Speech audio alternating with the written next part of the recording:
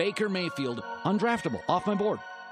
The Cleveland Browns select Baker Mayfield. What a beautiful throw by the Baker. Nick-Tom! Hasta la vista, baby! Touchdown!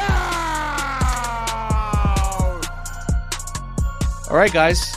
Checking back in from the pre-recorded segments here. We are on Tuesday talking about the off season's outcomes, what the season looked like. Did the decisions work out? Did they not work out? This is what we're trying to do. This is the OBR film breakdown. I should remind you. I don't know why I didn't start the episode with the typical introduction, but I hope your Thursday's going well, and this podcast finds you in a good spot. I think we've got a fun episode here for you. I'm going to be joined by Stephen Thomas in just a second, where we're going to go through and look at all of the Browns offseason acquisitions and assign you can't argue it's the perfect grade. You can't even question the decision on these grades. They're so finite, studied, data checked. You can't even argue with us. It's going to be perfect. Stephen Thomas, what's up, man?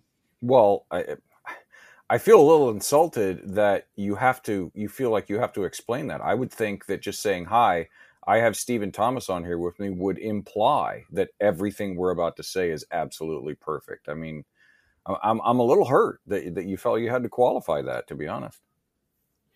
Well, you'd better safe than sorry in some of these aspects. I just want people to know how much homework we did on this. Like, it's important for you guys to understand that we spent hours going over, comparing notes, and coming up with the perfect number, number that translates into a grade.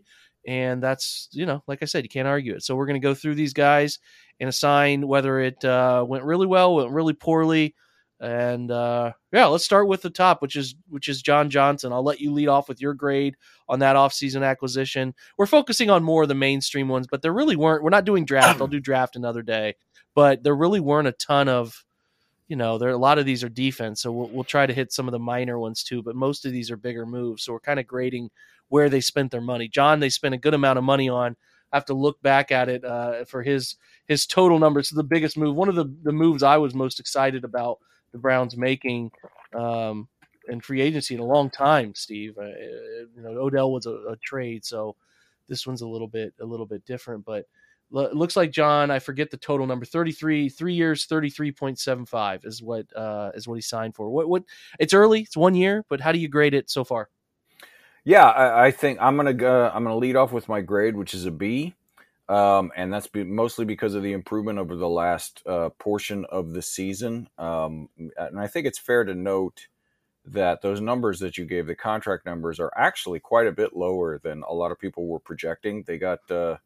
They really, because of the drop in the COVID cap, Andrew Berry did his homework and took advantage of some market inefficiencies at some critical spots that they needed. And it is also important to note that it was not just us at the OBR or just Cleveland Browns fans that were, hailing this move as a great move, one of the best moves in free agency. It was everyone nationwide. It's not like we talked ourselves into this and this guy is actually some schlub that they overpaid or something like that. It's just he did not come in and perform the way he did last year. I don't think anybody would argue that. Now, part of that was because the defense as a whole had so many new pieces, and then you throw on, the injuries and the COVID missed games and all that kind of stuff. They shuffled the lineup so many times.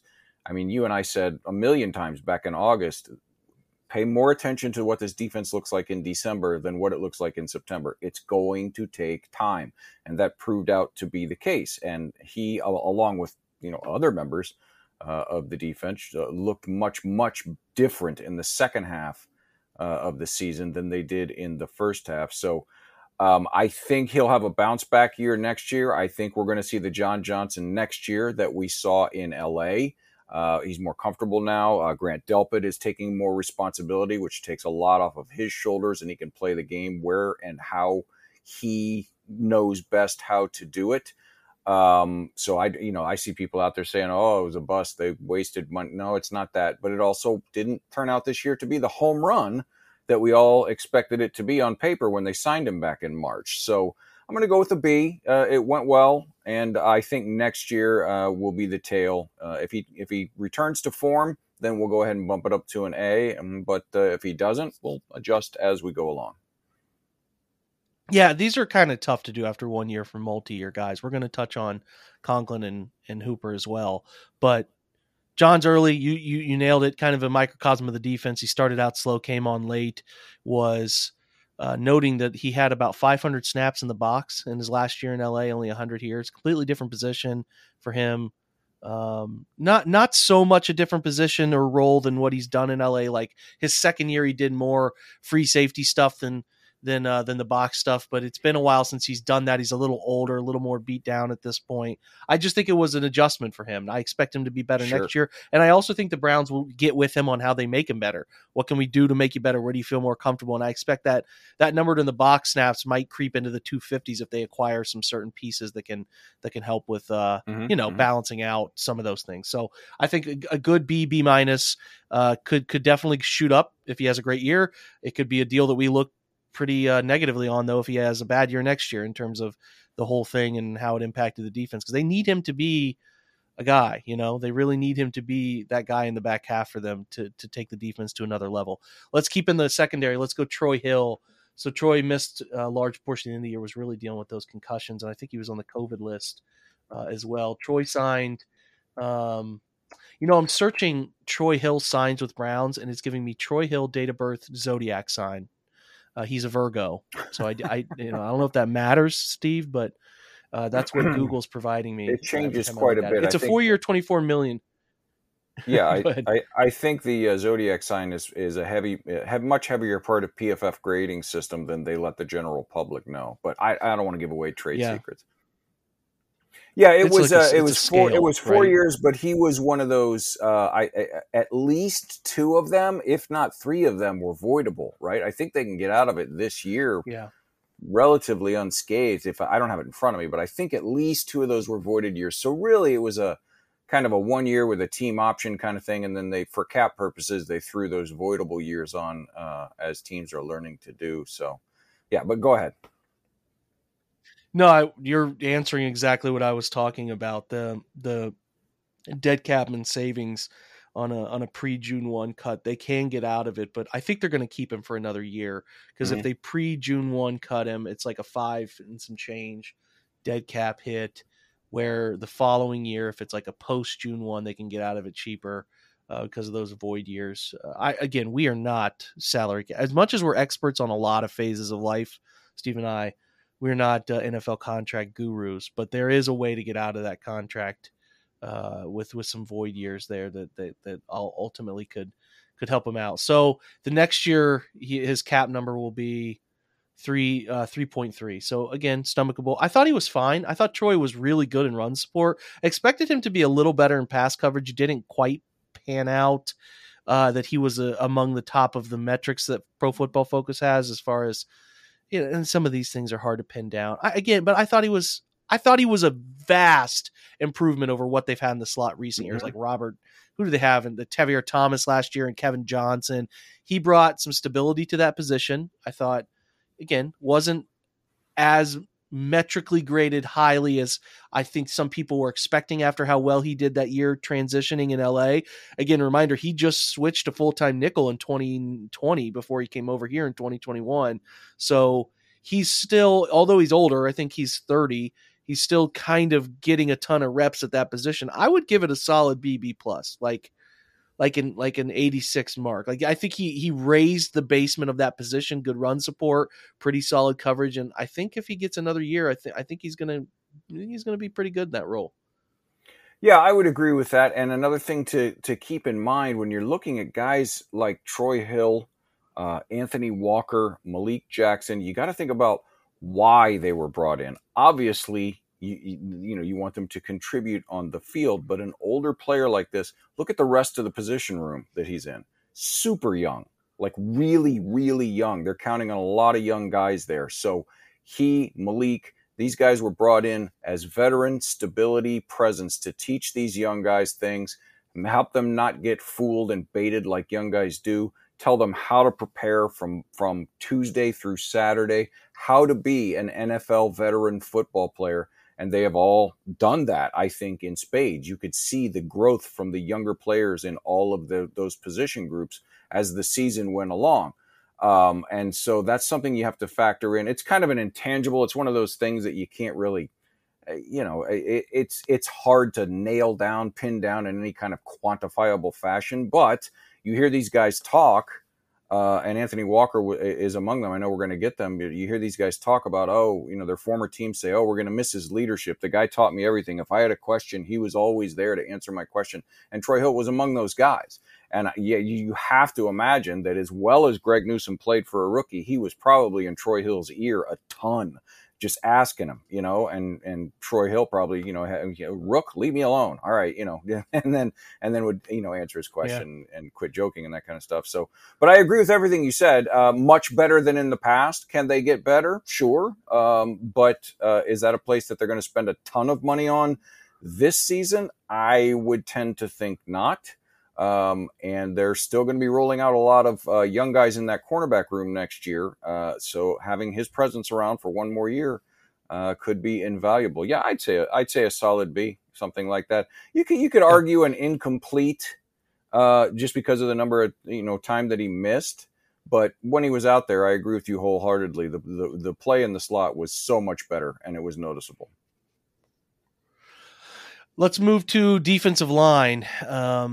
Jadeveon Clowney, I don't think he can get a better. I mean, I think it's, as far as the player, I know he missed a few games, but I did a podcast just earlier, recorded one with Jordan Zerm, where it's like, I think he was the most unexpected performer of the year. I think we all had lowered our expectations for what Clowney is, and I think he exceeded them, for me at least, significantly, to the point that I thought he was, like I said, the most unexpected performer, turning things into a good season. He ended up with 11 sacks, according to Pro Football Focus's metrics, where they don't split sacks. They give it to the person they think is most deserving.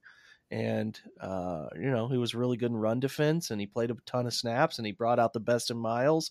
And I just couldn't give it a better grade. I mean, I think for a 1-year deal, which is a lot of these things we're talking about moving forward here, 1-year deals, he was really, really good, to the point that I do hope they find some way to give him a year or two again. Yeah, I mean, I don't know how you don't give him an A at this point. Back when, we signed him, a large part of the questioning and arguing and debate on him, and justifiably so, I must say, was he misses a ton of games. He doesn't produce sacks. He does, you couldn't argue with that. So, if everybody will recall back in the summer, it was, what do you expect from the defensive line? Well, it depends. Are we going to get a healthy Jadeveon Clowney for at least, 13, 14, 15 games?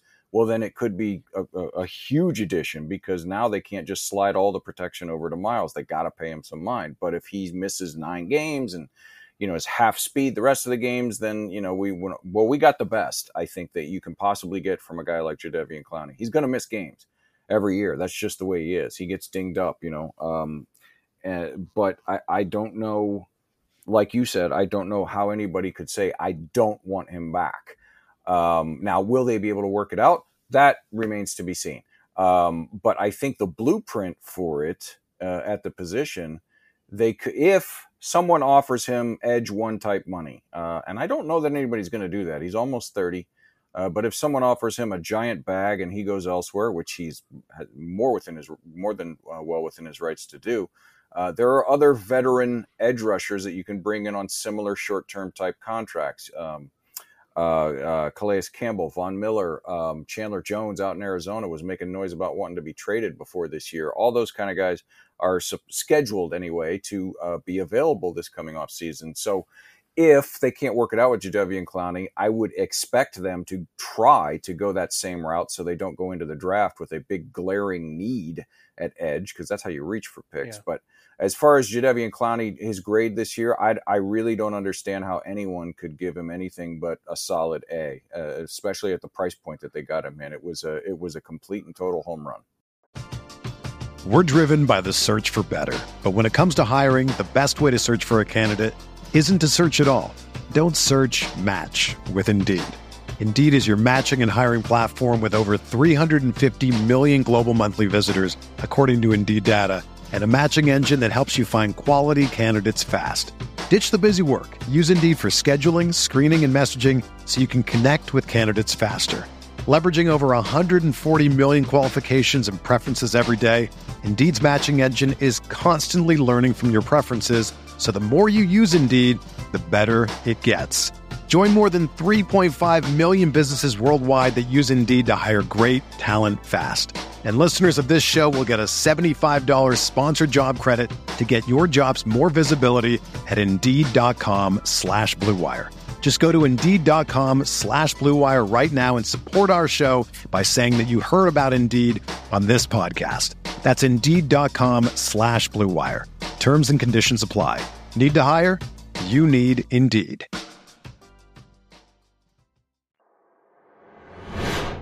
It was a great signing. It worked out for everybody. The cash payout ended up being $8 million.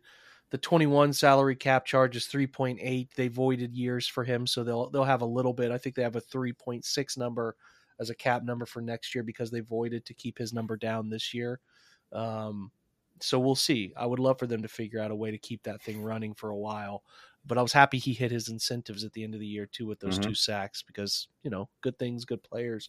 You like that stuff. Malik Jackson started out well.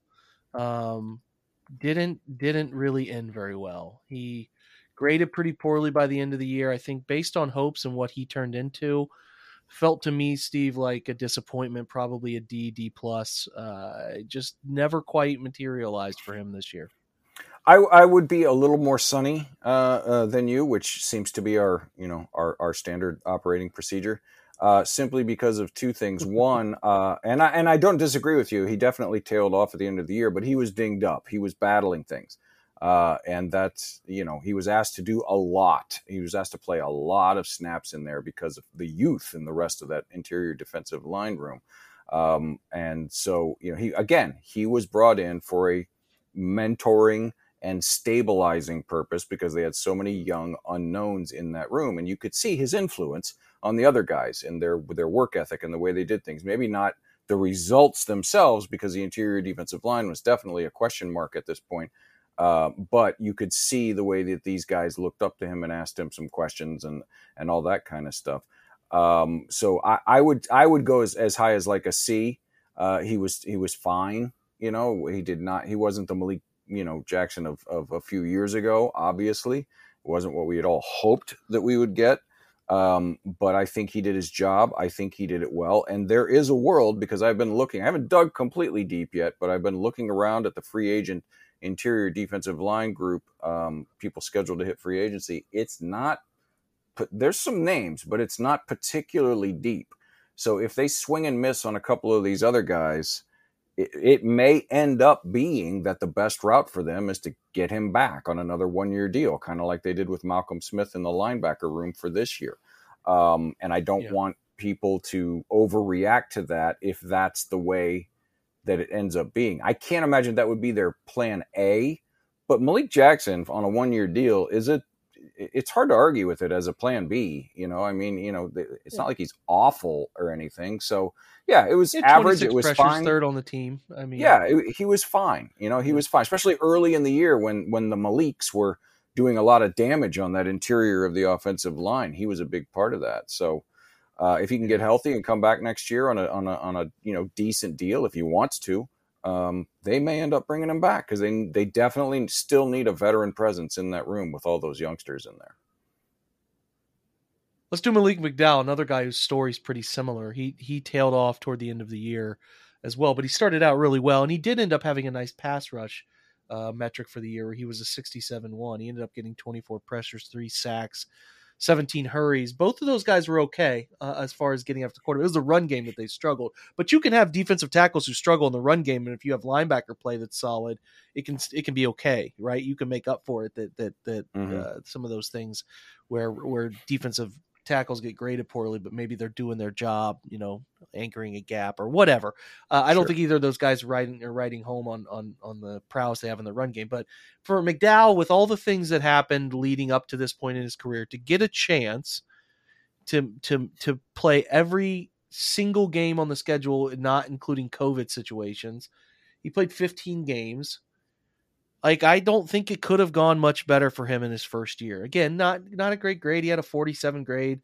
A lot of it was tackling for both of those guys. 27 tackling grade for McDowell and a 28 tackling grade for Jackson, where they had 8 missed tackles from Malik McDowell. So you're in the spot. You just got to finish the tackle. That would help him. But I don't think it could. I would give him a B+. I don't think he was, he wasn't much better than Malik Jackson, but the expectations were different, right? Like, this guy's getting his life back together. Can he even make the roster? Oh, he made the roster. Can he be a difference maker? Well, there's some games where he's doing some difference maker things. And I think that for a guy who's, his life could have gone off the rails, man, and it did for a while, to get it back together, complete a full NFL season, and be respectable, is something. So I would give it a pretty good grade and hope that it works out down the line. Yeah, and I think that last thing you said is a key part of it. I would say, a high C or a low B, somewhere in there, but with an eye to the future, it could easily shoot up, because for all the reasons that you just enumerated, and we all discussed ad nauseum back over the summer, he was such a wild card. I mean, I remember being on the Twitch show saying, you could tell me he's going to be the best defensive lineman on the team, or you could tell me they're going to cut him before week 1, and anything is possible, because 4 years off, we had no clue what to expect from this guy. And the fact that he even, like you said, made some splash plays, just to do that, is pretty impressive. And so you had to imagine, and we said this back in the preseason, he's probably going to tail off. He hasn't played an NFL game in 4 years. He barely practiced, if I recall, and didn't play. Played like 1 or 2 of the preseason games or something. He was going to hit the proverbial rookie wall. He was going to run out of gas. There was no way around it after this much time off. So the tailspin, I don't want to say that, that's the wrong word. The tailing off that he did the second half of the season was pretty much expected. That's just the way it was going to go. And I unless he's superhuman, there was no way around it. So I think, like we said earlier, next year will really tell the tale on Malik McDowell. But I think for what we wanted to see from him, which was promise this year, I think they got that and a little bit more, albeit with inconsistencies built in. Yep, that's a great way to put it. They got the promise they're hoping for. Maybe something more materializes, but they did get, at the minimum, pretty average defensive tackle play, which is the best they could have hoped for, given some of the options, right? The younger options that just clearly aren't quite ready yet. One more along the defensive line, Takk McKinley, which ended so unfortunately, but was really a pretty great deal. Takk had 25 total pressures, and only, compare it to Clowney had 422 pass rush snaps. Myles Garrett had 543. So Takk comes in and only gets 214, but generates 3 sacks, 25 pressure, 17 hurries. Like, pretty good, man. They signed him to a deal that's cash payout was 4.25. They did give him a second year. No, just a 1-year deal, no voidable years or anything like that. So what they see is what they get with in terms of numbers.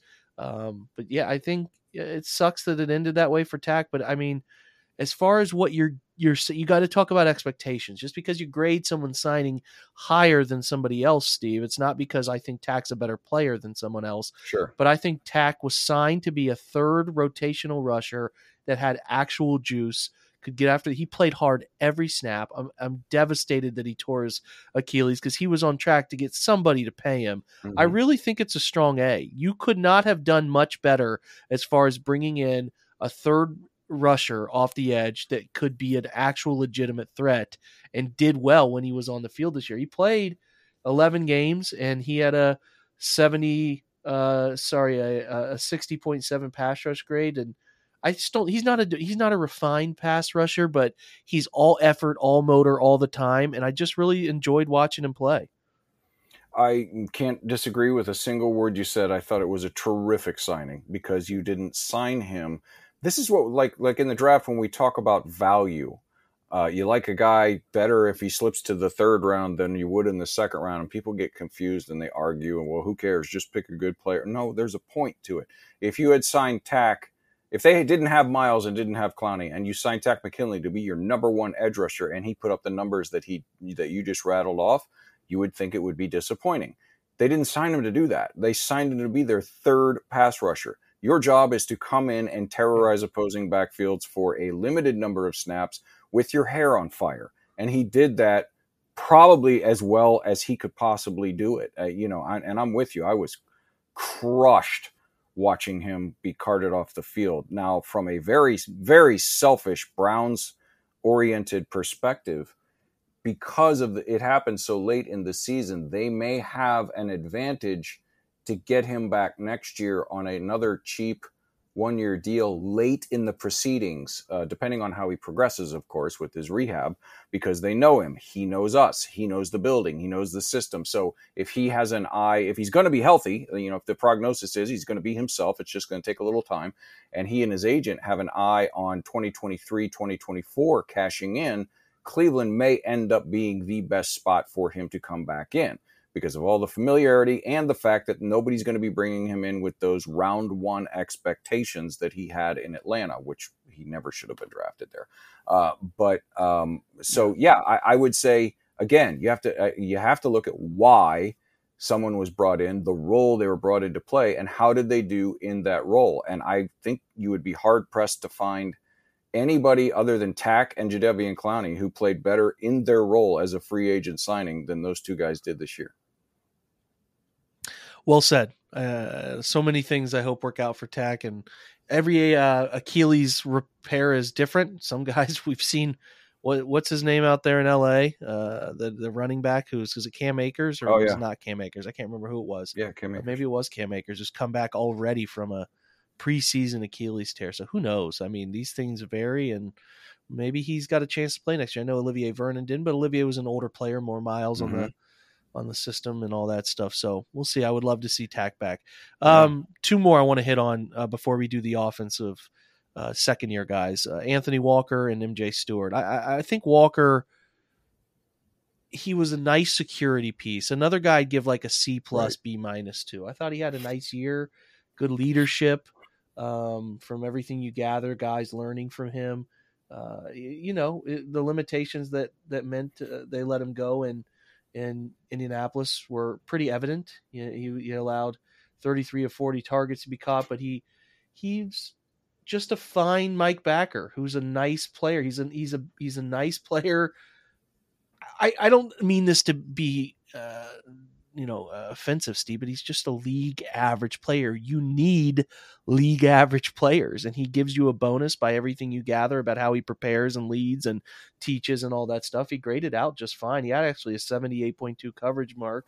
He had a 65.3 tackle mark. He had a 68.6 overall, which is a pretty good mark. I haven't looked at that compared to the rest of the Mike Backers in the league, but I'd imagine that's average. They needed him to be average. They might have something in the future here with Jacob Phillips and JOK on the field at the same time. I do, though, think they're going to entertain the idea of another one-year deal for Walker just because they don't want to keep addressing linebacker, and they need security behind the injury issues we've seen from Jacob Phillips. I think it was a good signing, C+, B-, and I think they might run it back with him as another part of this group as some changes are going to come in other places. Maybe Mac Wilson's moved on from some things like that. I agree with you, and I hope they can find a way to do that. That was the question with all these one-year deals. How many of them are true one-year deals, and how many of them are audition stuff because of the COVID cap drop? And he's another one of these guys, and I agree with everything you said about his play. He's fine. He's super athletic, but just doesn't finish stuff here and there, and that's the inconsistencies show up like that. But if we all recall when they signed him, the caterwauling from Darius Leonard and the rest of the linebacking group in Indianapolis, oh my God, Walk taught me everything. I'm going to miss Walk. I could bounce stuff. He's so smart. And it's what we were talking about earlier with a few other guys. You got to think about why they brought him in, because you got to put your mindset in the preseason. It was going to be JOK and Jacob Phillips. Very young.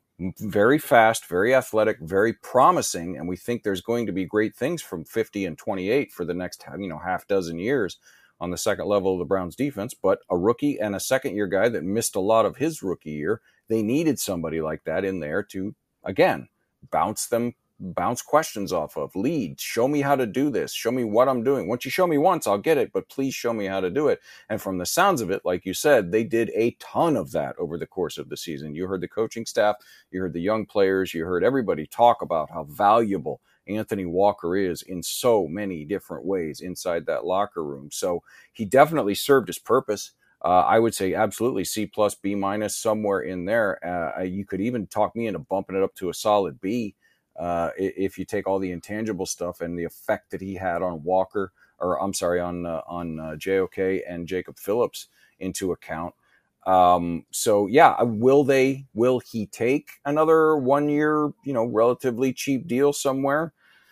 I hope so. It would be great, because then we don't have to think about the position anymore, because, those three plus Taki is pretty much all you need. Everybody else is in that room is mostly going to be special teamers and that kind of stuff. So, I don't know how some people, think he was terrible. I don't understand that. I don't, they're talking about him being, another bust signing and all this kind of stuff.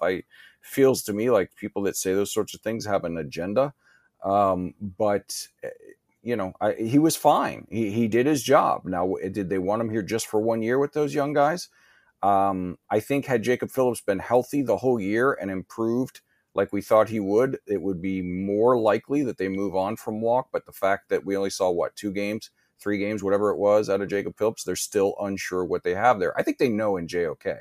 I think they're still unsure what they have in Jacob Phillips, so that the opportunity to bring him back at the right dollar amount, bring Walker back again for another 1 year deal.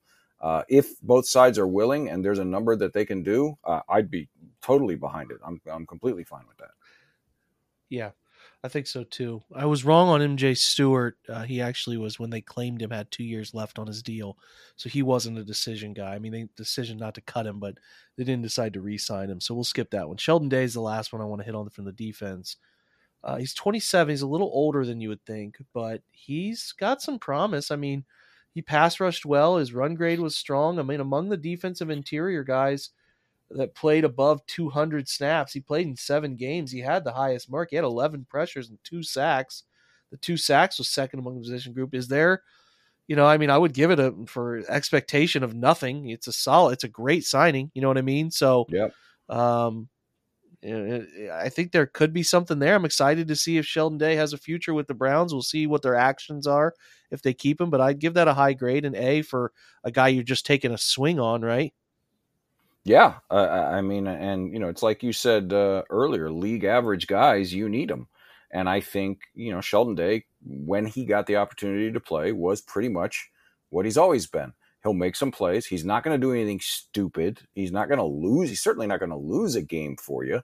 I mean, he's not going to go out and be Aaron Donald or anything like that. But, he did his job. He was in the backfield quite a bit. He could slip out to the outside and give you some reps out there if you want to get creative with your pass rush and get Jadeveon or Miles inside, or somebody's dinged up or whatever. So he has a lot of value along that defensive line. So, but when you're talking about a guy, like you said, who's 27 and had a pretty good year, has some pretty good tape and some stuff out there, he's probably going to want to go somewhere where he can start and play a lot and maybe earn a pretty good sized contract the following year down the road. So I think it would be challenging just from a roster construction and dollar perspective to bring him back, but I'd be all for it. Absolutely. You need guys like that, especially with, as we've said numerous times here today, so much youth and unknown on the rest of that interior defensive line rotation.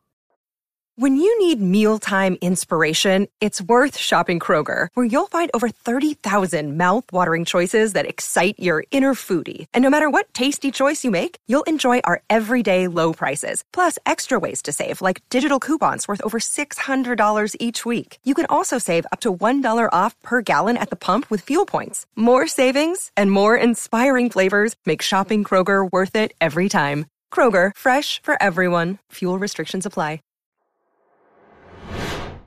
Yeah, I'd feel better if Jordan Elliott or Tommy Togiai were playing better football, but they're not. So I'm open to a lot of interior D-line. I'm not saying you're giving up on those fellas, but I need something. So I'm interested in many things. So let's switch to offense, where there's just 2 signings I want to hit on because these were the 2 biggest guys they brought in, Jack Conklin and Austin Hooper. It's better to go 2 years on the bigger signings to get a broader picture. I think it's safe to say Austin Hooper has not worked out the way we thought it would. He's brought some solidity to the offensive approach at tight end. I think we got to remember where they were when they signed him. They didn't know what David Njoku was going to continue to be coming off injury. That was really all they had at tight end. So they needed to get somebody. I think we thought he was going to be a more explosive player than he turned out to be. I knew he was average athleticism, but he just has seemed slower than I anticipated here. But a good blocker, a guy that the team clearly likes to have around. He does his job for the most part. Just a little less consistent with the hands than I anticipated. Doesn't really create much separation. Falls down on catches a lot. Just more of a, I use the term jag, just a guy, more of just a guy than I thought he was going to be. So based on expectation to what reality was, it's hard for me to go much above a D+. I might be being critical. You might think it's a C, but it is just, they needed more from him than they have received, and they're paying him handsomely to the point that his decision to sign him could be the detriment to keeping David Njoku, who's a superior player. So I don't love it. Not that I don't like Austin Hooper and think he's a terrible, terrible player. I just think based on what we thought we were getting, based on what reality has been in this time here, not quite what we were hoping for. So I would go D+. I mean, you might go higher.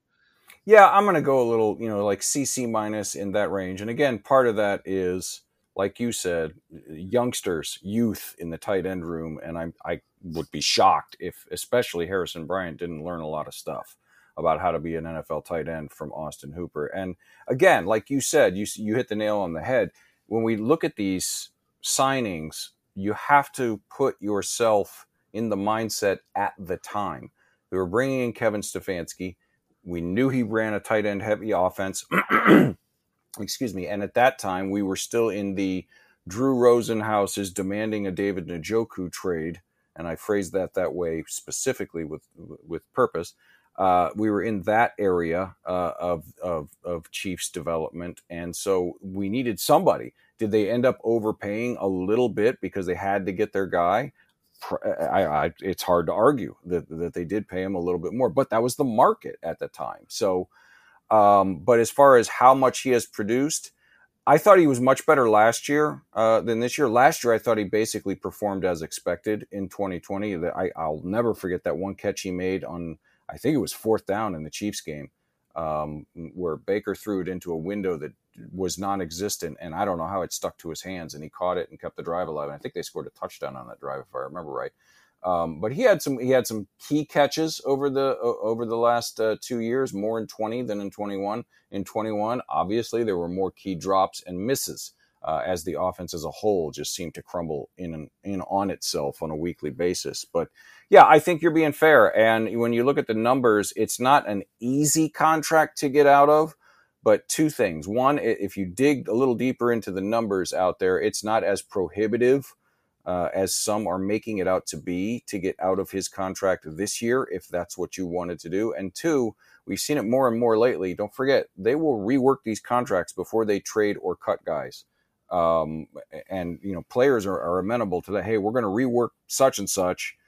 You're going to get all the money you were going to get this year. But when we cut you, that means it's going to be no dead or less dead money for us, that kind of stuff. And as long as players get what they were going to get anyway, they're fine with that because they're going to go someplace where they're wanted and get even more money. So I'm of the opinion as we sit here on January, 11th, and record this, that it's going to be Njoku, Bryant, and then either Carlson, another free agent signing, and somebody in the draft. And I don't think Austin Hooper will be here in 2022. I could absolutely be wrong. And, he could come back and have a great year next year. But I think as far as if we're going to just stick to the grading of the signing, yeah, I think you're right. A C to a C minus, somewhere in that range. It hasn't been like terrible, but it's certainly not the numbers and production that he put up in Atlanta that I think everybody was expecting, for sure. Look, I don't know the reasoning, the rationale behind the pre and post June 1 cut designation. I really don't get it. Somebody may want to explain it to me in a follow-up tweet to this episode, but if you look at the post June 1 designation, which I think you can do 2 players a league year post, he's only a dead cap number of 375. So if they want to move on from him, they can designate it post June 1 and only have that number lingering. If he's on the roster, he's a $13 million cap number. Right. Browns would save 9.5 by that post cut. Now, if they tried to cut him pre June 1, which I don't know why on earth they would, it would be an 11.2 dead cap figure. So that's silly. They could try to trade him, would make no difference. The post June 1 trade would be a 3.79 number as well. So I don't know. I don't know what it looks like. Maybe they'll try to restructure him, but there is the looming possibility of that post June 1 cut. I think that we covered him pretty well. Throw in this too when you're talking dead money. I looked it up yesterday, and unless the Over the Cap and Spotrac websites are both wrong, they have virtually zero dead money on the roster for next year. I think their biggest number is like 200,000 from somebody.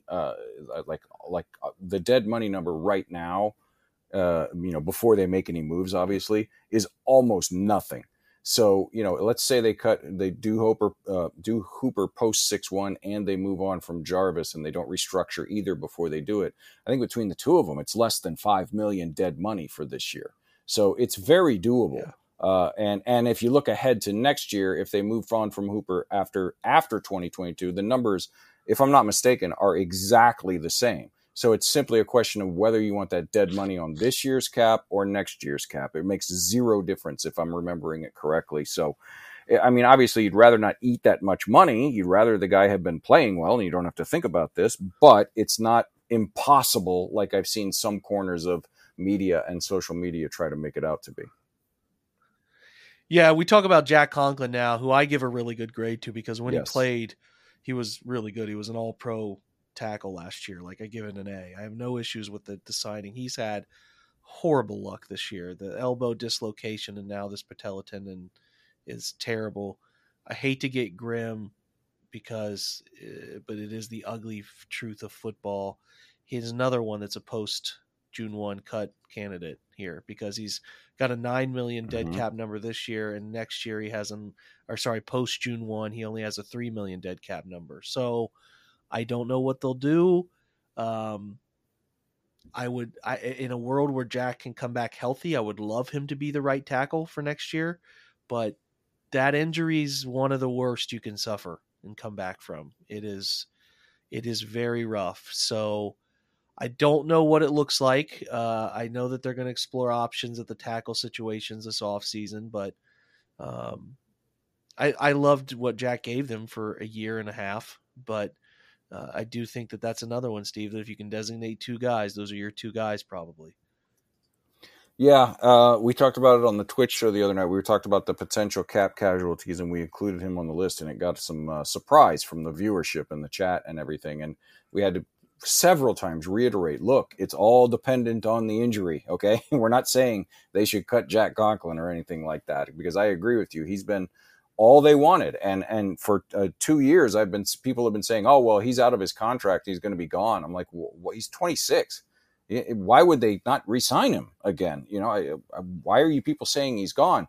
Now it's 100% dependent on the rehab from this injury. And the fact that it happened so late in the year is it's so frustrating because they're probably going to have to make a decision, and he's probably going to have to make a decision before they have all of the necessary information. Because, anybody who's been injured seriously knows it's a couple months into your rehab before you have a real clear picture of how much you're going to come back and when that is going to be. So if you ask me right now, I don't think they're going to move on from him. I really don't. But if the prognosis comes back and the doctors are saying, hey, we don't know if he's going to come back, 100%. And if he does, it's definitely not going to be until at least December and next year and miss the whole 2022 season or that kind of time frame.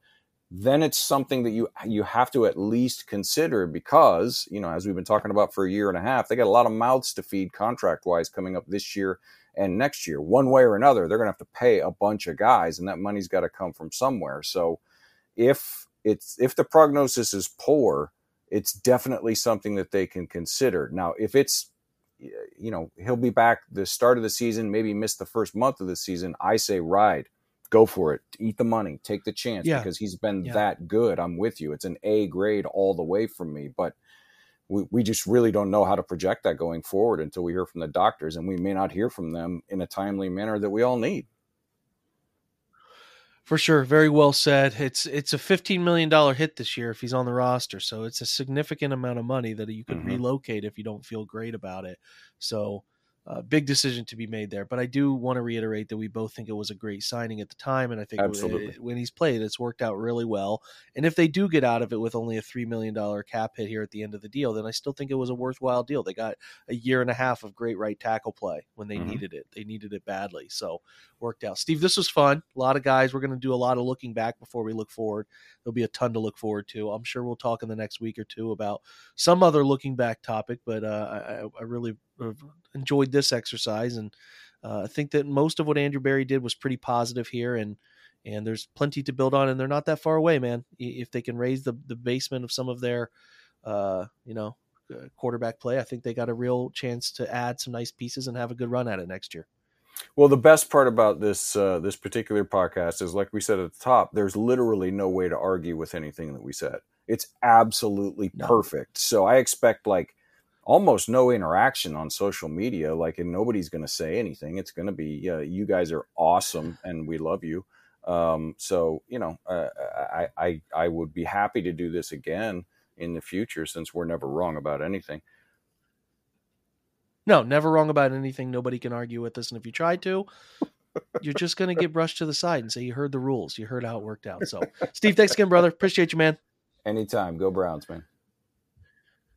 All right, guys, that's a wrap for today's episode. Thanks for joining. Again, these are pre-recorded. I'm out for a couple days. If there's something that has popped off and you want my opinion on it, I'll get it to you by the weekend when I get back in town.